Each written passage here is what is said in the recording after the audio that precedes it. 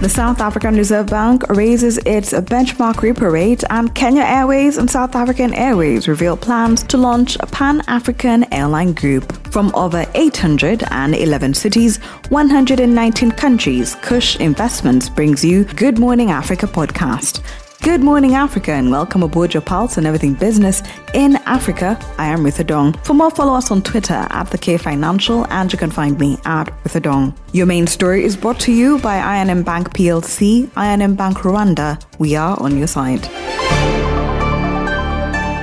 Stanbic Uganda posted a profit after tax of 366 billion Uganda shillings in the year 2022, representing a year-on-year growth of 33%. Customer deposits grew by 6.8% year-on-year to 6.1 trillion shillings from 5.7 trillion. Net loans and advances rose to 4.1 trillion from 3.7 trillion Uganda shillings, while total assets grew by 3.9% to 9 trillion shillings. Andrew Mashanda, the chief executive of Stanbic Bank Holdings Limited, reflects on the bank's performance despite prolonged uncertainty of the global and local economy. The macroeconomics have been challenged. That goes without saying. Cost of living challenges across the board. We're still recovering from the pandemic. And never mind the challenges we've had with Ebola, still recovering from the effects or the after effects of that.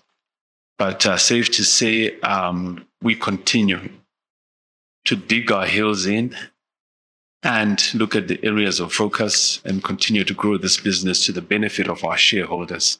Our job is to create and grow shareholder value in this business. If you look at our returns, if you look at return on equity, our target was 20%, which by any measure in the financial services industry is more than respectable. But this team delivered 21.6%.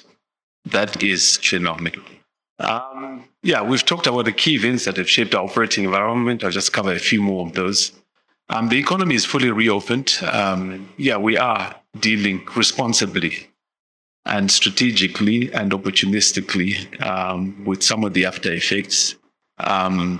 As Leonard Revenue once said, the opportunity of a lifetime must be seized within the life of the opportunity. And we believe we're doing exactly that as an organization. If you look at the high fuel prices and the impact on cost of living, we are not blind to that. We remain firmly focused in just making sure that the geopolitical tensions that have been caused by the Russia-Ukraine, the China-Taiwan, US-China relations, and all the things that are exogenous to our environment, I've kept in firm view, but they do have an impact and a trickle-down impact, a cascade effect into the Ugandan economy, and of course they do cascade into our business.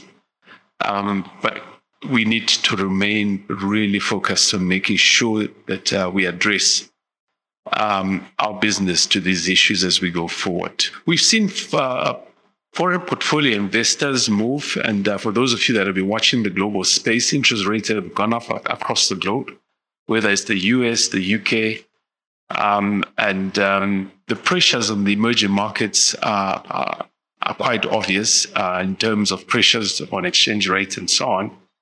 So you find that the foreign portfolio investors have gone on a flight to quality and they've gone back into their home markets, chasing yield, but also trying to avoid the potential risks associated with being in emerging markets and frontier markets at this time, given the tensions globally, geopolitical and economic. We've also seen a rise in benchmark rates, as I mentioned a little earlier, across the board. And it's not just a Ugandan phenomenon, but also if you look at what's happening in the UK, the US, you'll see that there's a phenomenon that is quite common across the globe. If you look at governments have responded to the challenges in the macroeconomics. So it's a balance between trying to sustain government, making sure that livelihoods are protected, as well as the investment in infrastructure and other key sectors for growth. So it's a balance between survival and growth at the moment across the globe. And it's not a Ugandan phenomenon, but it's a global phenomenon that's actually impacting us. Because if you look at the way capital flows from the Western world into emerging markets, you'll see that it's also, they are under pressure because they need to protect livelihoods and balance that equation between survival and investment in their own markets. So that has an impact on the decisions they make around aid coming into emerging markets. So a lot of that aid is redirected to domestic economies in their home markets. So that is a phenomenon that one has to take into account when you start thinking about some of the foreign flows, and I'll talk about that a little later. Exchange rates, huge demand from importers. We've talked about foreign portfolio investors taking funds out in a flight to quality sort of phenomenon that we're seeing at the moment with the increase in rates overseas. And then you see that, so exports are not at the level that we want them to be. So when you put the three in one pot, it all points to pressure on the currency. But again, private sector growth likely to be impacted by the increase in CBR rates. So if CBR rates continue to tick in the direction, southward direction, that will have a direct impact on private sector credit growth.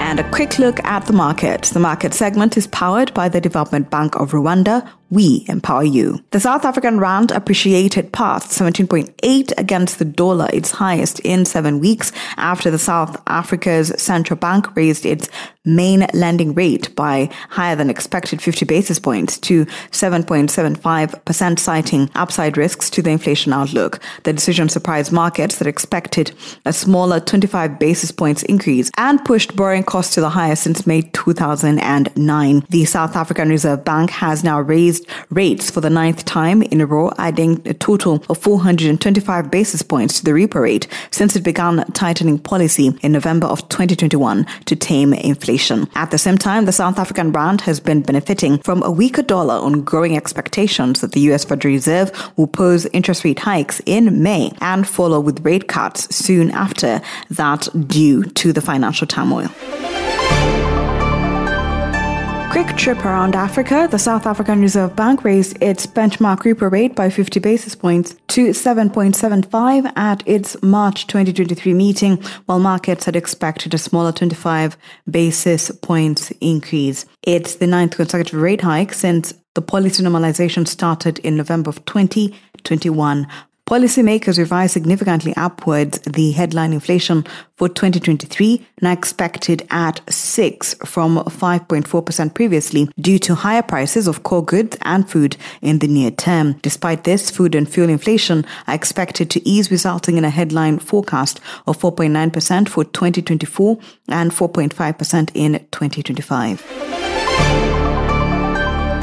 Loss-making Kenya Airways and South African Airways have revealed that the plans to launch Pan-African Airline Group will be completed in 2024. The proposed airline group will have a combined fleet of more than 100 aircraft and will operate under the Single Air Operator Certificate, making it the largest carrier in Africa. The deal has been delayed for some time now, post-COVID-19, as both Kenya Airways and South African Airways have been riding on privatization and new investors as a path back to profitability after several years of losses that have left them both heavily indebted.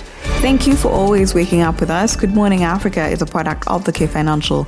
If you have any suggestions or you just want to check out more stories, visit the website, that is thekfinancial.com, and don't forget to subscribe. You can also find us on all social media platforms at the K Financial, and you can find me at With a Dom.